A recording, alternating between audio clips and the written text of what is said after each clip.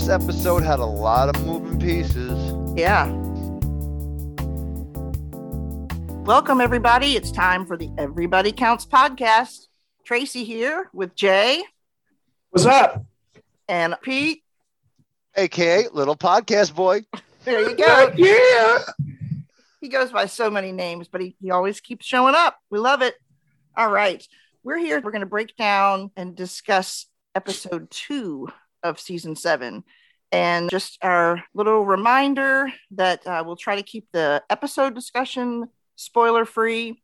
But the interview with Natalia Castellanos, who plays Mayor Susana Lopez, that we have at the end is not spoiler free. So if you want to listen to those separately based on what you've watched, that is your warning. So we're going to move through our segments, which we start out with our case review, looking at Hush dies at the end. Oh shoot! I messed it up. I thought it was the interview portion. I'm sorry. So close. Oh, dang it! All right, go ahead. Sorry, Tracy. I'm sorry. Yeah. Don't you dare say that. Anyways, back to episode 2, The Dog You Feed. This was written by our good friend Oso Vasquez. I want to congratulate him on this writing credit. An amazing episode.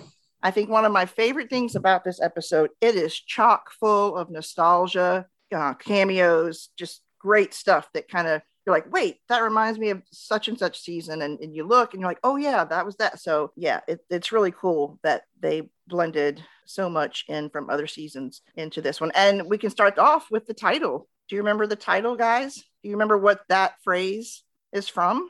Coltrane? Feeding Coltrane? maybe it was, well, the dog that Bosch feeds is Coltrane, right? So I solved the problem. That's right. The dog. Thank you, everybody. Harry, the dog Harry feeds is Coltrane. It was the phrase used by Harry when he's talking to the psychiatrist about Raynard Waite at the end of season 1. Depends on which dog you feed as to what, will come out in the end. So Harry turned out one way, Raynard Waite's turned out another, based on the dog that you choose to feed. All right. So why don't we start out? I just had this fellow on my brain, probably because I get so frustrated with him in this episode. Why don't we start out talking about Victor Franzen? He's made it through the night in jail, and he's meeting with Honey Chandler in her office. And basically, he's saying he doesn't want to be punished at all. Basically, that's kind of in a nutshell. Would you agree? No. All right, well, come forth there. Basically was willing to take any punishment they were offering him except for time, anywhere. Yeah, no time. He was very specific about that. But he was okay with restitution. Yes. He was okay with giving up his co-conspirators. Well, sure, giving up other people, throwing them under the bus. But that's what I'm saying. He was willing to deal with those kinds of, she said you might have people, camping out in your front yard looking for you. And he said they probably already are. That's true. But there were 2 money things. There was restitution and what was the other fine, one? Right? The fine. Yeah, fine. On top of that? Yeah. On top of it, yeah. So he thought, oh, well, in addition to restitution? And she's like, yeah. And he just makes that little face like. My point being, he was willing to do everything else except for time. So he was accepting the punishment, just not the one that physically involved him. Okay. Man, if you can't do the time, don't paint the gold bricks. That's what I say. Right. Yeah, I mean, I guess it's an over-exaggeration for me to say that he didn't want to be punished. But at the same time... No, he's a baby. He seems like he really doesn't want to do anything. But his big no is time. And jeez. And she even told him it was like Club Fed? Yeah. Not such a bad deal, apparently. But not for Victor Franzen. So he's going to try to throw someone else under the bus, and they're going to get the SEC involved. Anything else you want to... This is your time to vent about Vincent Franzen before we move on. He's just a scumbag, man. Scumbag, living the life with his millions, whatever. Get out of here. I hate people like that. Mm-hmm. Oh. Well, another thing that's interesting, too, that they have the bail hearing, and what is it, $1.5 million? And the assistant DA objects to that. She says he's a flight risk. And, she goes as far as saying it should be like $230 million, $1 million for all of his victims. But, obviously that's not going to happen. They bring it. The judge says $1.5 million. But when they were talking about that the bail might be around $2 million, what really got me here is that he just sort of shrugs it off with Honey says, oh yeah, I can do that. So he swindled all these people and stolen from all these people, but yet I can handle a $2 million bail. Well, and then it's not his money. Well, it's not his money. What do you care? He's playing Monopoly in real life, and that's why I don't hate him. I am jealous of him. That somebody can live. No, hear me out. Hear me out. This guy's got money. He takes it from people. He obviously don't give a because he doesn't have a conscience. He's willing to rat people to get through. Like, imagine being able to in your life to like just do things and not worry about consequences, and just he's still not even facing jail time. This guy should be locked up for 20 years. Like, come on. I envy somebody who, not envy, but like, it makes me jealous when somebody can just do things and not care. And then like, I'm sitting here like my shoe's not tied. I'm upset with myself. You know what I mean? Like, just like the stupidest things is what I'm saying. Like, and he just doesn't care about the biggest things. I'm like, there's some pretty important things he doesn't care about. That's right. I feel like you want to say something, Jay. I'm good. I'm good. I'm gonna let Pete go with this envy. No, I'm good. Not envy, jealousy of somebody who could just live so carefree and not give a crap. I'm predicting it will not last. How about that? And I'm hoping it doesn't. He's delusional. He seems delusional. But you have a point, Pete. He's gotten away with a lot already. So it is just astounding. He's a worm, a weasel. Yeah. God bless him. That one was for Jay. But on the way into the hearing, we had a cameo.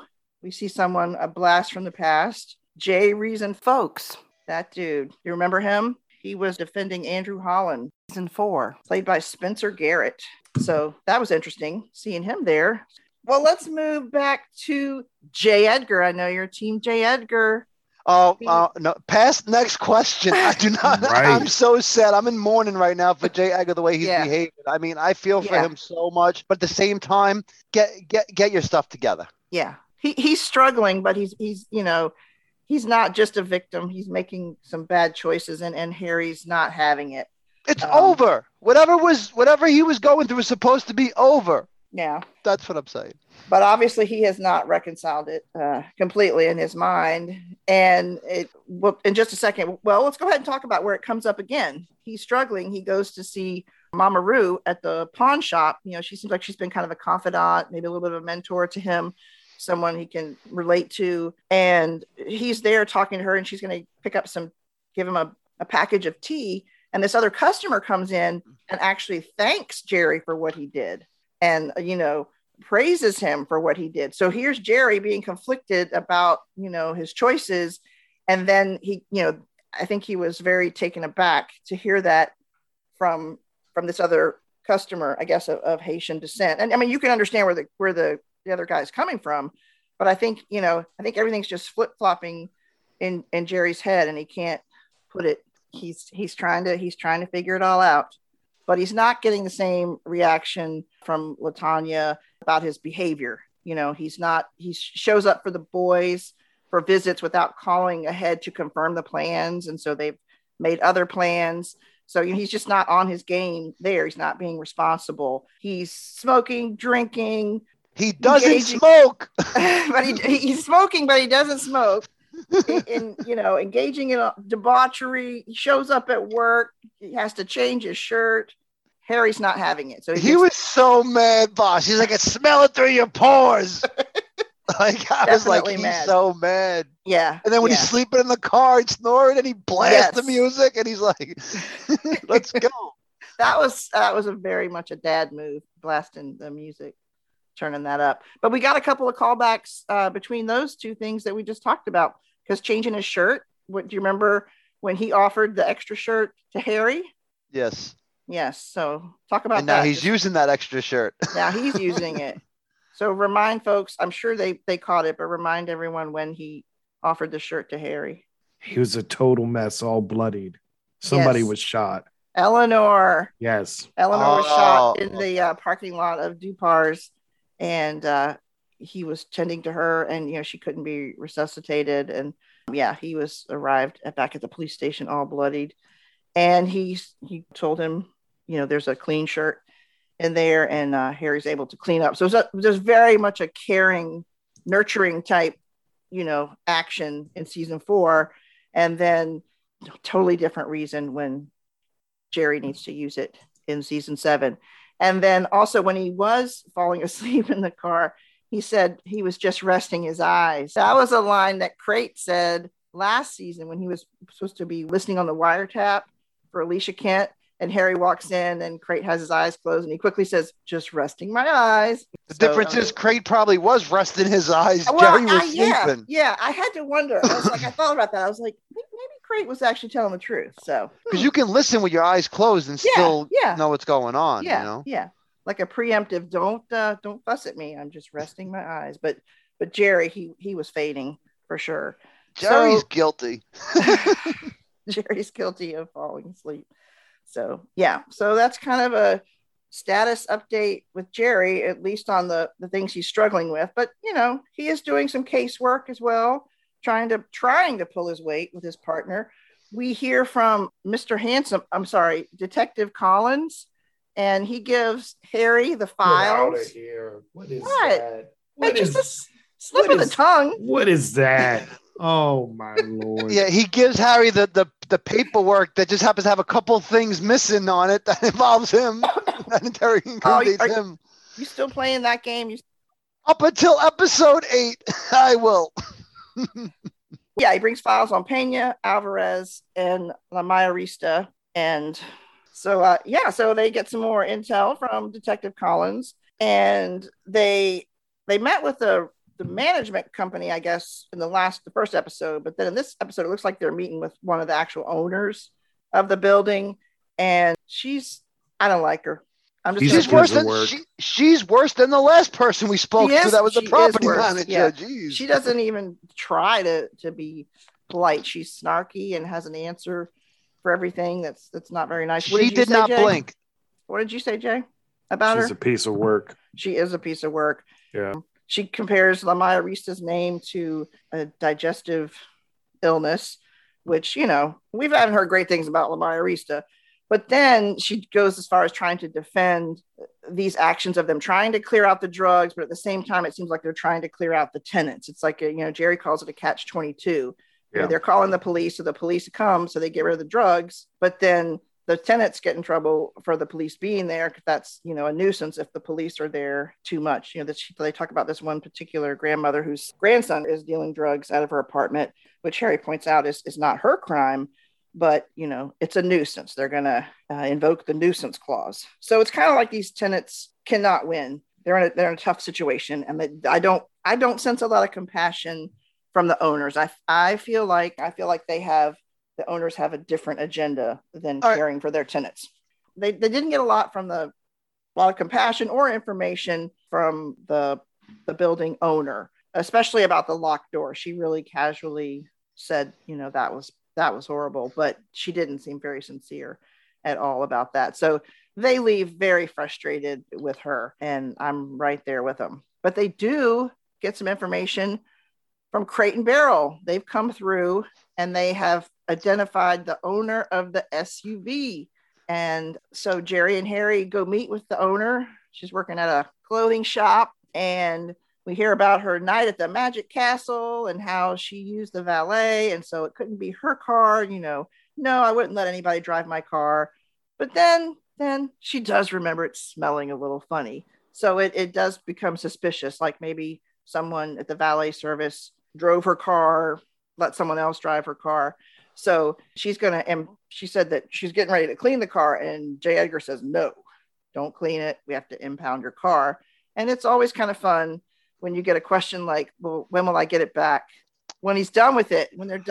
So I want to humanize the situation for a second. I know we're watching a show, so we don't dig too deep into these side questions, but I mean, it happens. If your car's involved in a crime, they take your car. Are they giving you a car replacement, or do you just not have a car? What happens to these people in these inner cities that only have one car? They can barely pay off, can't afford to rent the car, and then get it impounded because it was involved. Like if they really stole her car, she has nothing to do with it.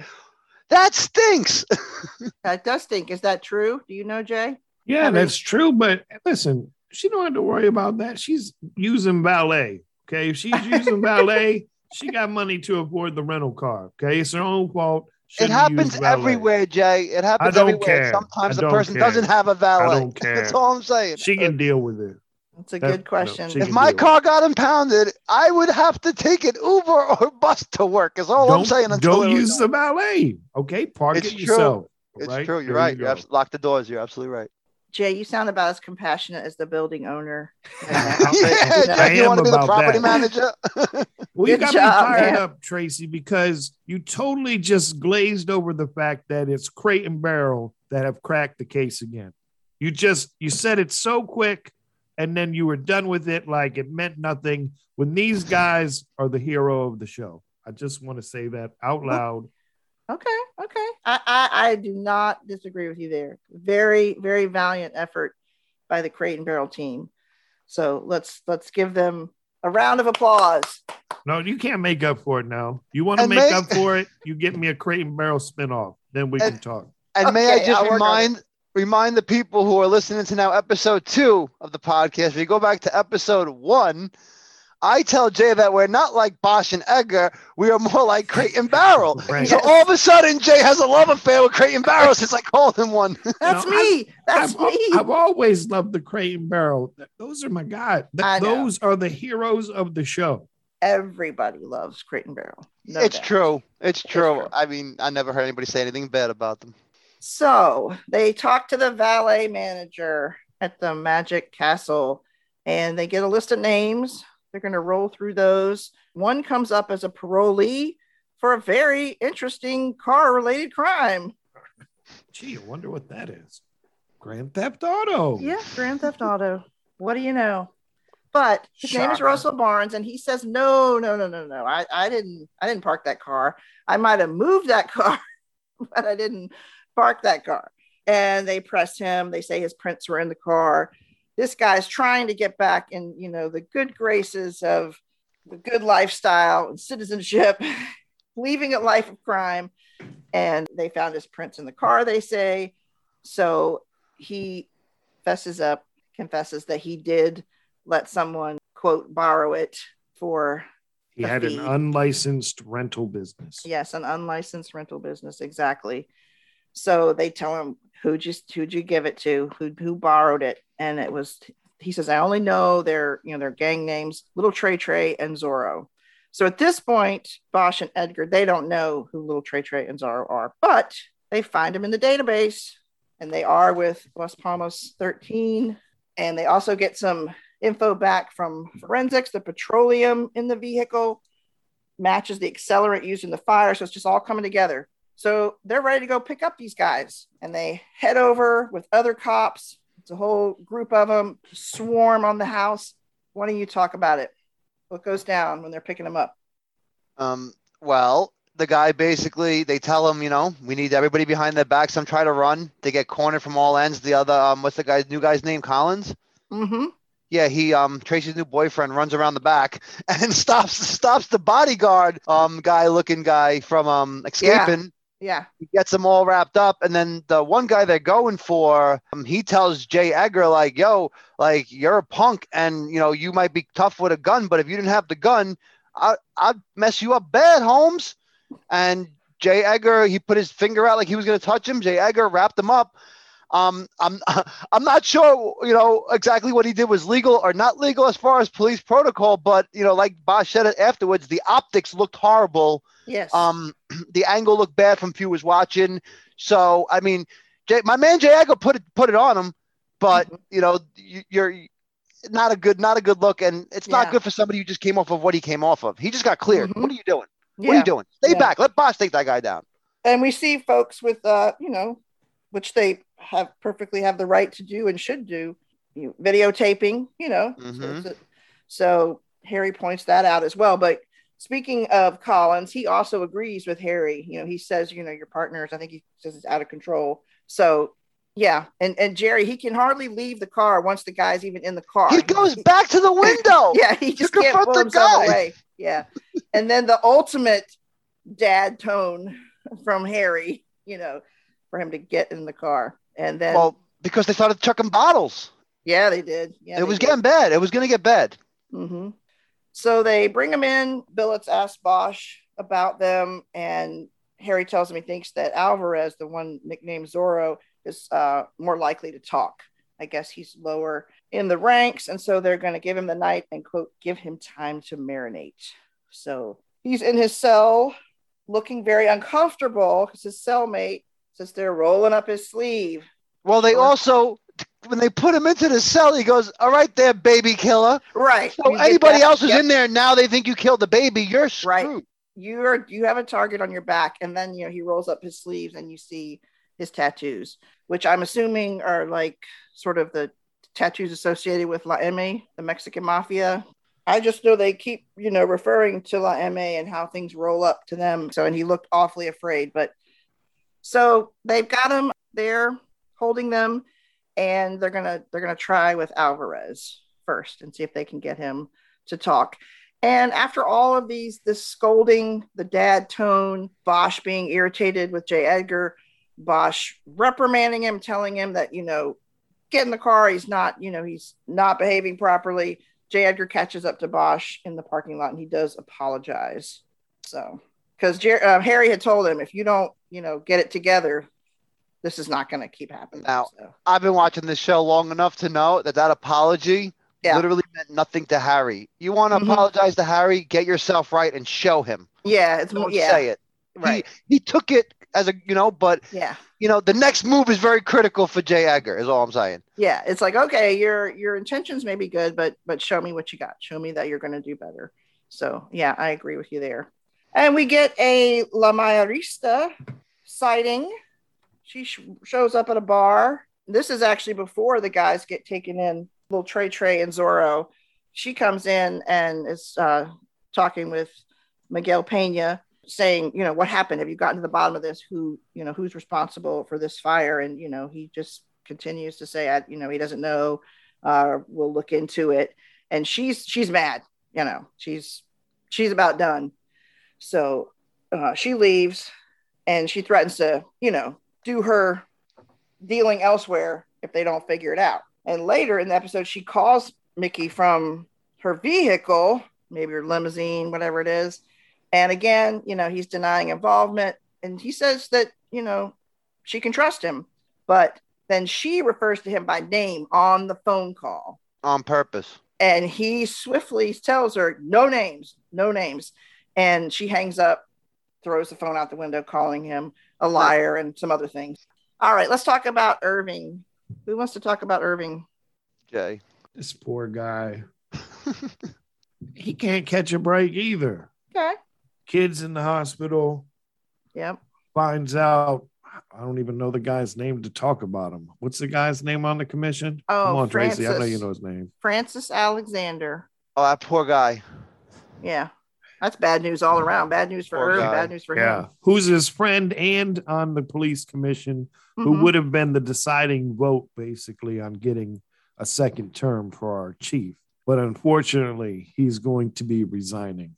His health is less than stellar. And so he has no choice but to resign, all while the chief is going to him to kind of wrap up that vote, make sure that, it was seal the confirmed. deal. Yeah. And so ultimately, it falls completely apart. And so now what's the chief going to do? He doesn't know, because he knows whoever takes over that spot, the mayor's going to put the right person in spot. So that way the 3-2 vote goes the other way. Right. And so now not only is his friend super sick, he's lost the vote, kid's in the hospital. Now the chances of him getting a second term slowly going out the window.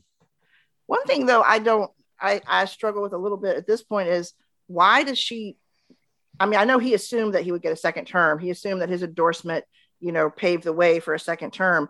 But is she just looking out for her own interests and her agenda and trying to find someone that's more suitable to her agenda? Or does she feel like she has some beef with him? All of the above. All of the above. Okay. I'm going to get into that later. So okay. We'll talk about that later. Yeah. In a different section. Well, at this point, he's sad about his friend. He's sad about losing the vote. And he's kind of grasping at straws. And he finds Jankowski after a meeting, and for the Hispanic Heritage Fiesta. She's with this other guy that works on that committee. And he's kind of complaining that the mayor hasn't shown up for that planning meeting. Which is why it's not just Irv. She's cold shoulder everybody. There's something going on. Yeah. So she's, it's one of her top priorities. She meant to be here. But Irving stops Jen and he asks for a quid pro quo. And, she's like, are you trying to bribe me? And he's like, no, just, a favor in exchange for one for you later. He wants to be confident that the replacement will be someone in Irv's favor. Can she work on that? Well, Jen reminds him that, he didn't give her any heads up when he was going to quit and that she doesn't trust him. She doesn't owe him anything. So another loss for Irving. That technique did not work either. So he heads back home. He confides in June.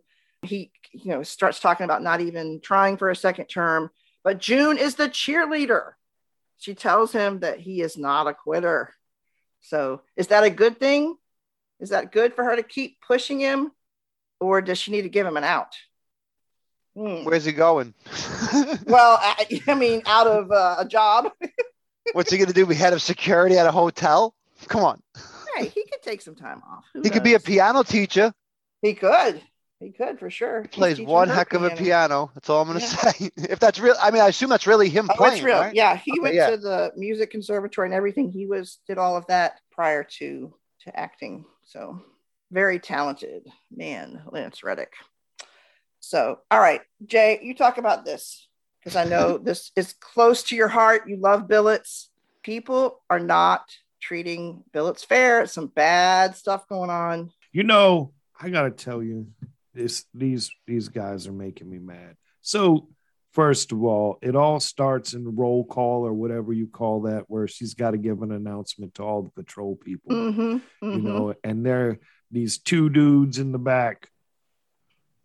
What a bunch of beep censored word that we shouldn't say on the podcast. Obviously, they have a problem with her. They got a problem with detectives. They got a problem with authority, the whole shebang. Yeah. But she puts them in their place. Yes, she does. Loved that she put such a beautiful, if you could be there, do their job, well, then you'd be there. But you're she not. Didn't skip a beat. Which was beautiful. And then, of course, they didn't like that, which, we're assuming that these are the guys behind them sabotaging her car with some. I don't need to assume, Jay. Listen, they showed you those two guys purposely saying that for a reason. Yeah, I know, but it's innocent until proven guilty. 99.9%. I know. Listen, I hate these dudes. I hate people that are like that. So, whatever. And Billets, what did Billets ever do to anyone? So she's gay? Oh no. God, that must hurt you so terribly. Yeah, really. Oh, she's a lieutenant while you're a chump ass little dude on patrol. Hey, work your ass off and you can be a lieutenant too. Be a jerk. And guess where you're going? Nowhere. Right. And so it kind of sucks because you see Billets tries to do the right thing. She's having a tough time dealing with it. She knows some cops are behind it, whatever, blah, blah, blah. And it's just an uncomfortable situation. And it just sucks for her. It just plain sucks. I'm really hoping that in episode 3, we see her punch him in the face. That's all I'm going to say about that. A good punch in the face. Listen, I don't really like this subject because it makes me very angry. And like Jay said, I want to say things I'm not allowed to say on the podcast, and you can't. So there's a saying around here: you play stupid games, you get stupid prizes. Okay? Yeah. I cannot wait till their jackpot hits very soon, and I'm going to make a phone call and tell them, listen, after this season, I don't want to see those guys on Bosch ever again. I'm with you. I think we're all in agreement on this one.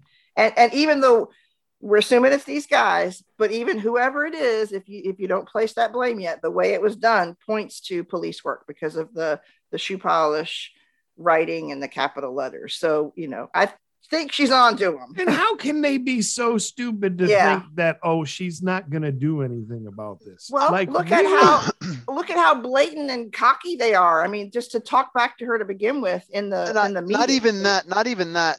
If you're going to do it, they obviously, if it is policemen from the department, they obviously wanted her to know that it was one of them because she said they used the shoe polish or whatever, which they used to tag the cars.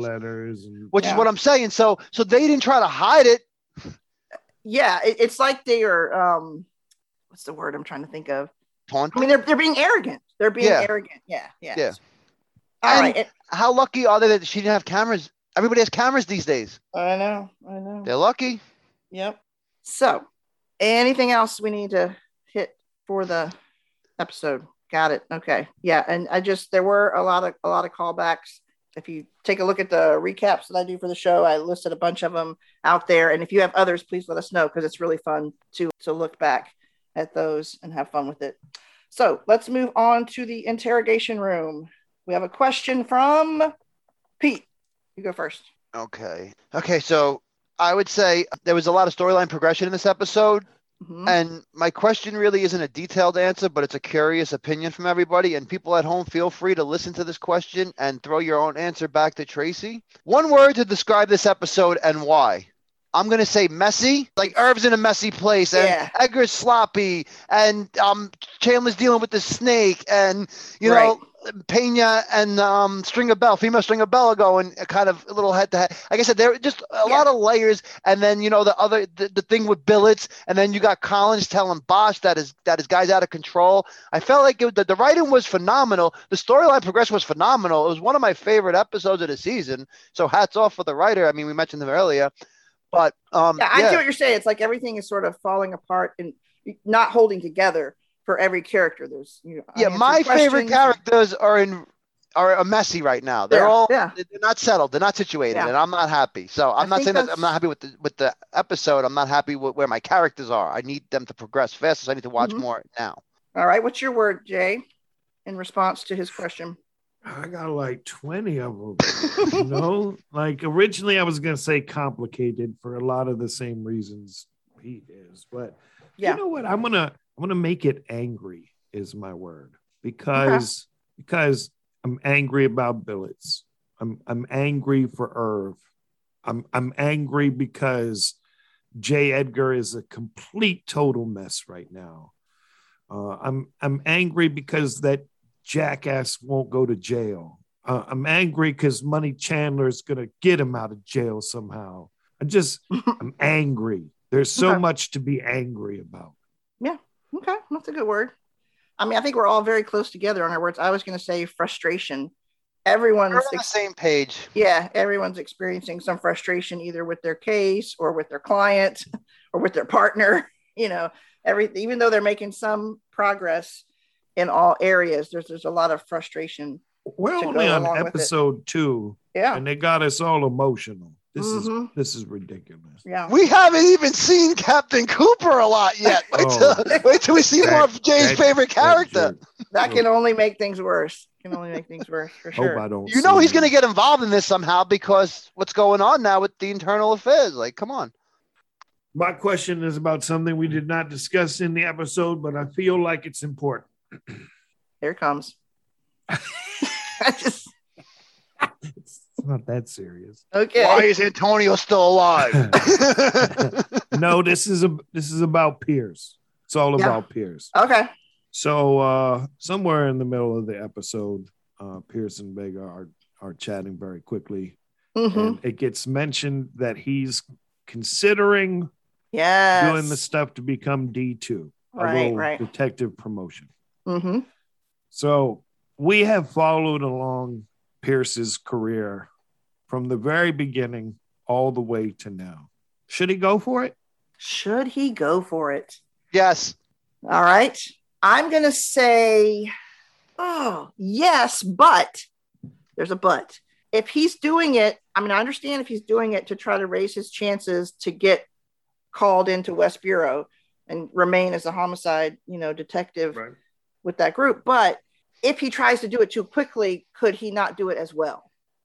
He's capable. I think he could do great on the test, but I don't want him to rush and then, fail it and that be sort of on his record. So should he do it? Yes, but don't try to do it too fast. Well, you know what? I'm getting ready to text one. I'm going to tell him what you said about him. I said good things about him. That is shameful. You said he's not ready and he shouldn't rush because he's going to screw it all up. I did hear that. I heard he's going to fail. He's going to fail over and over again. I said if you just try to antagonize me constantly. my answer was simple. Yes, go for it. You're talented. You deserve it. I want to see you be happy. And I said, yes, go for it. You're talented. You can do it. But don't he's try to gonna rush screw it all up. You said there's a big but. He's going to get fired because he didn't do it well enough. Yeah, we heard you, Tracy. Wow. All right. Wow. Well, what's your answer, Jay? Yes, absolutely. He should do it. I look forward to when he's chief one day. Okay. Well, I can see it happening. And you go ahead and you talk to him and make your little accusations.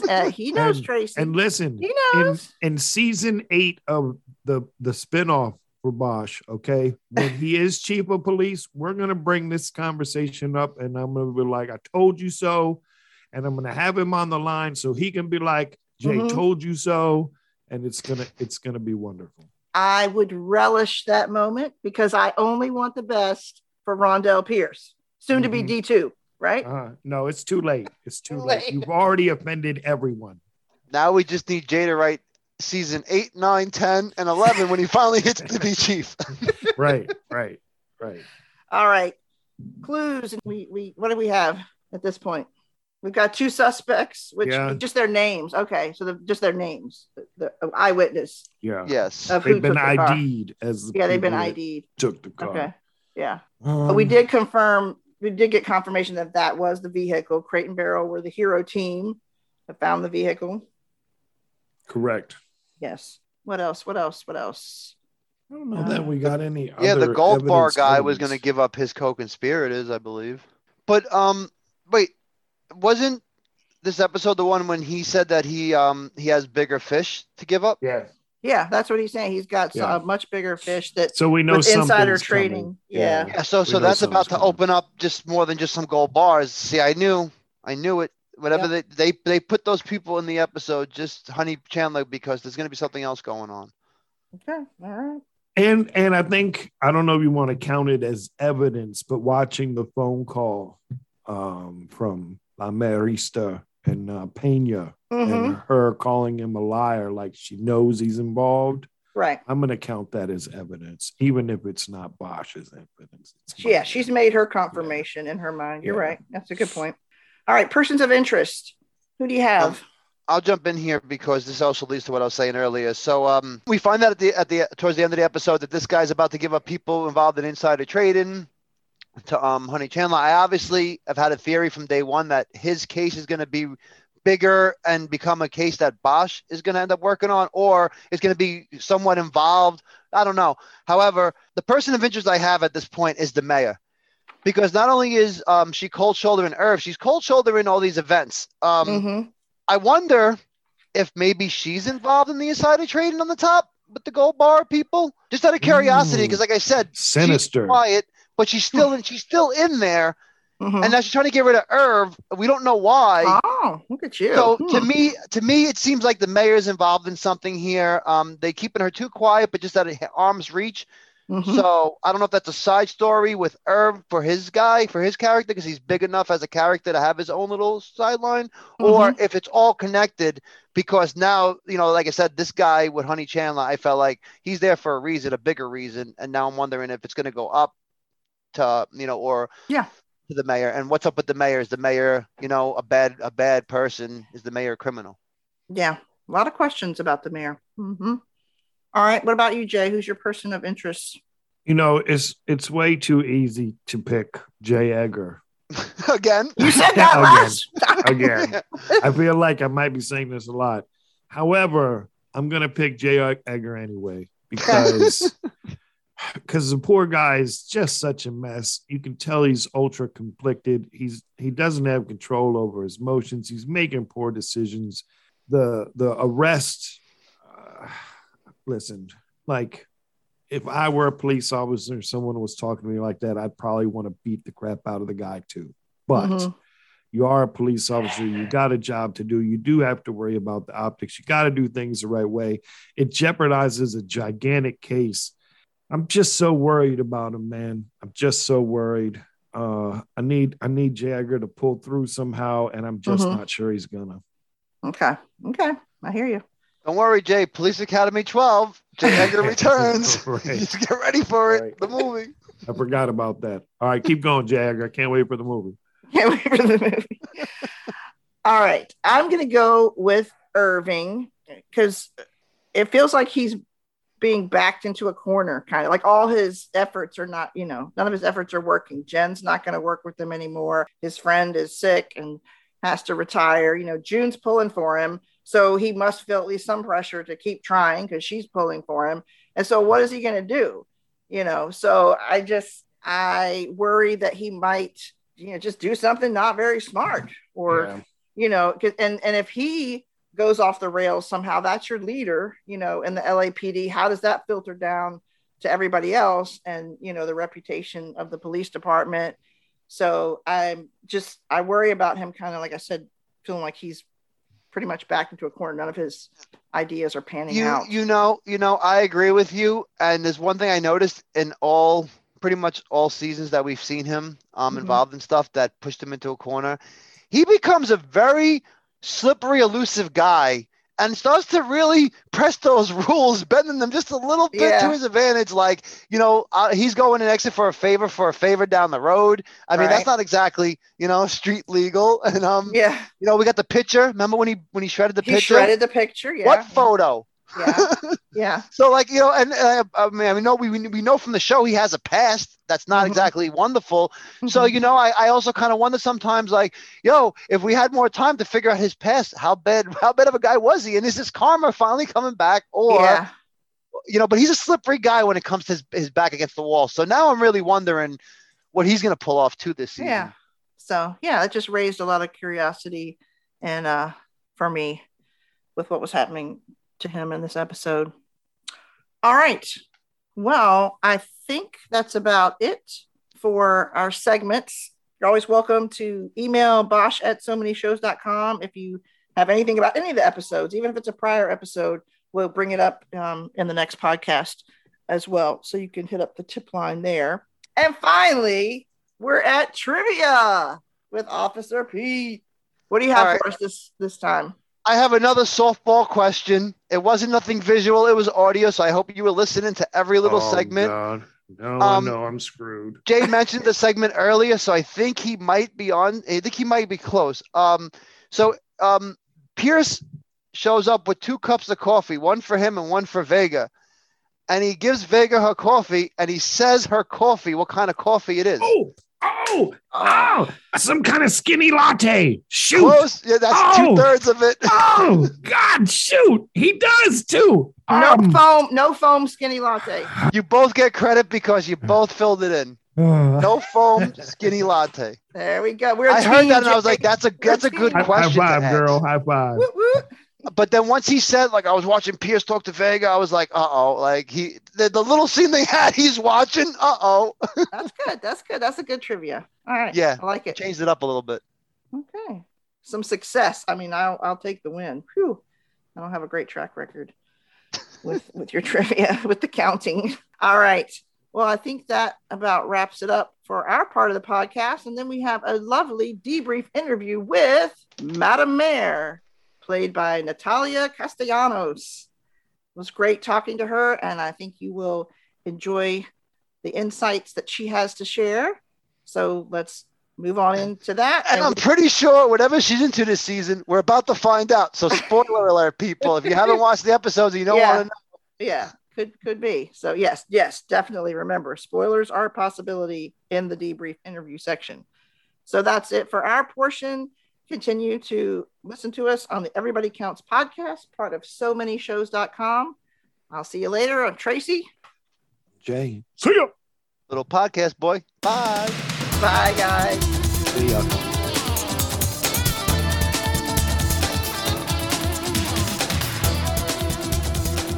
Hi, Natalia. Hi, how are you? Good, thank you.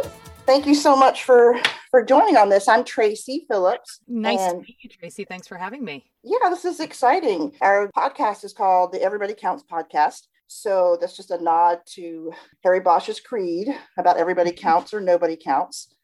Yeah, I heard a couple of the episodes. They're great. Oh, okay. Wonderful. Thanks for listening. Absolutely. I was like, fun. You guys fully dive in. That's awesome.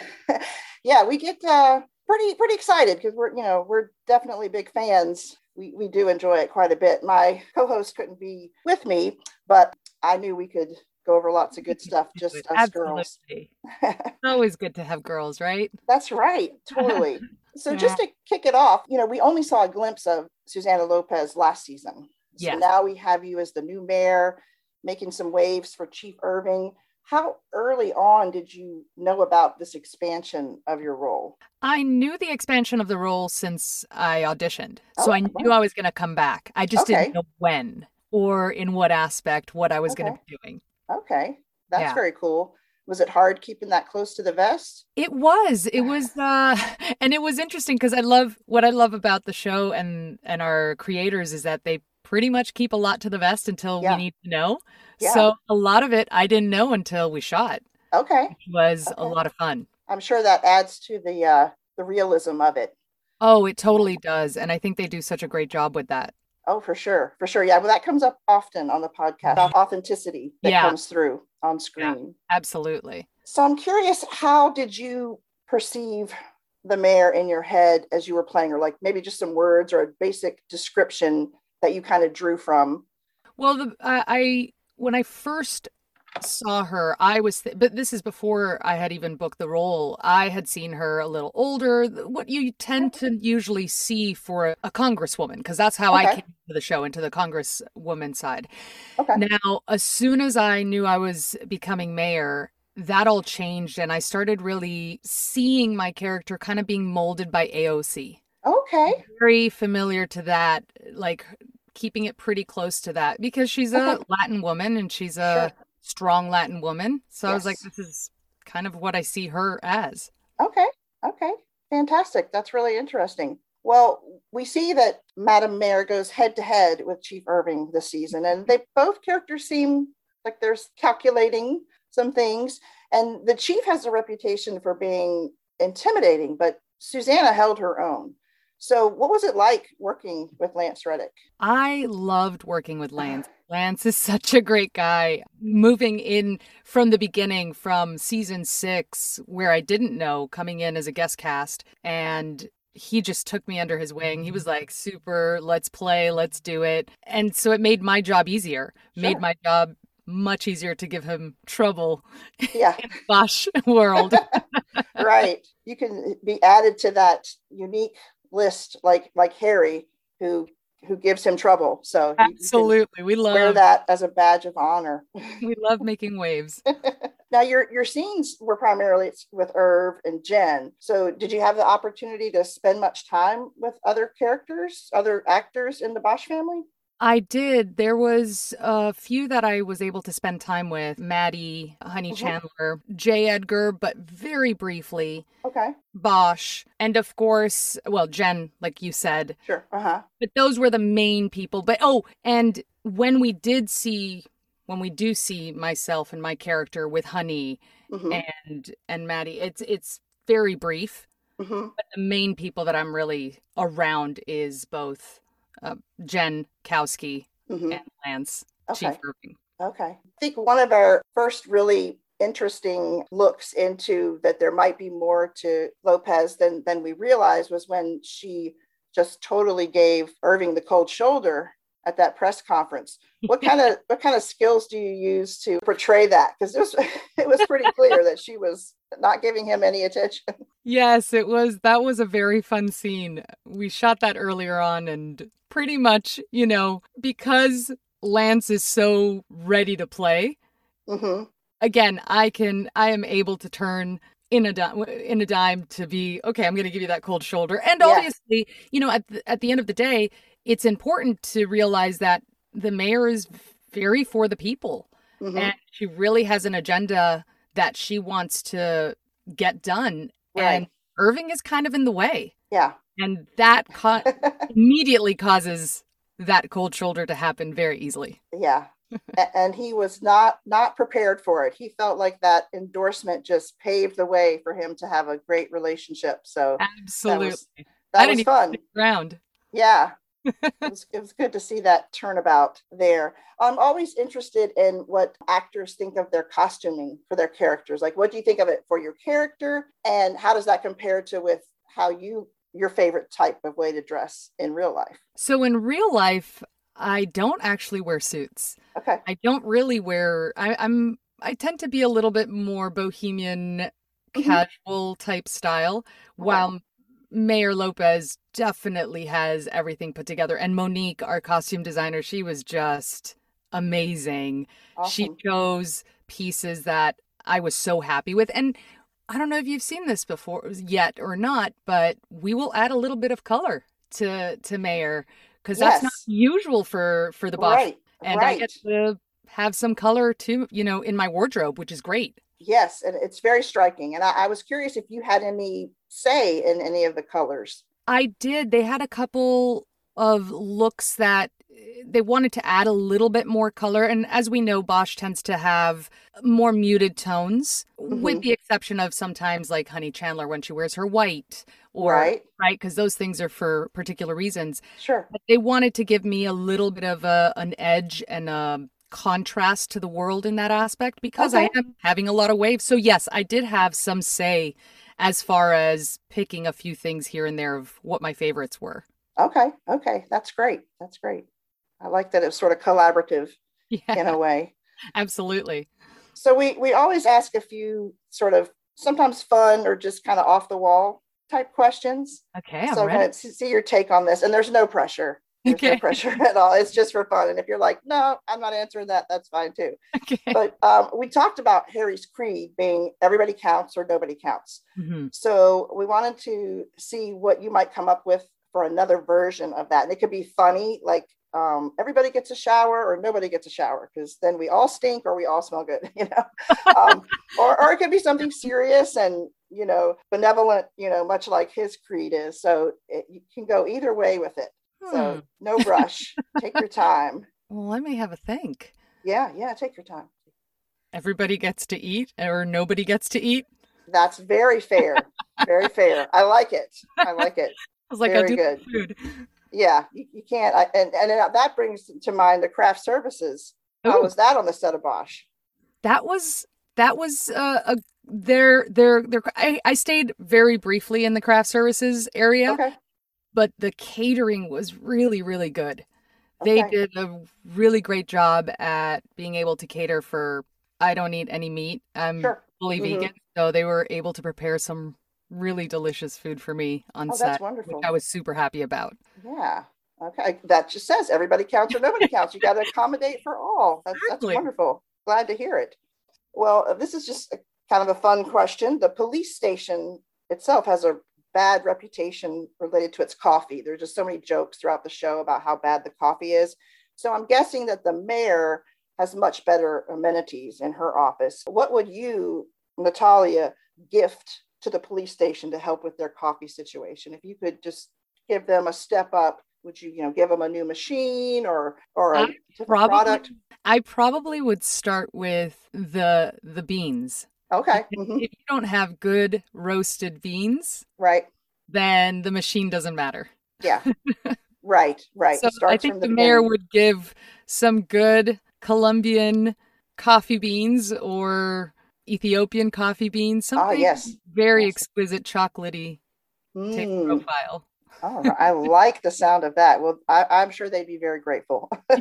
Those sound like good selections. And then I'm curious, what was one of your favorite television characters growing up watching TV? And how would you feel about playing that type of role today? I think I grew up watching a bunch of different, like a mix of different things, because I didn't grow up here in the States. So one of the characters that comes to mind that I loved, and I'm not sure if you know about this, but is El Chavo del Ocho. Okay, no, not very familiar. It's a comedy. It's a Mexican comedy. It's very silly. It's pretty, it's similar to the I Love Lucy world in the sense that it is physical comedy and pretty big. So that I always loved.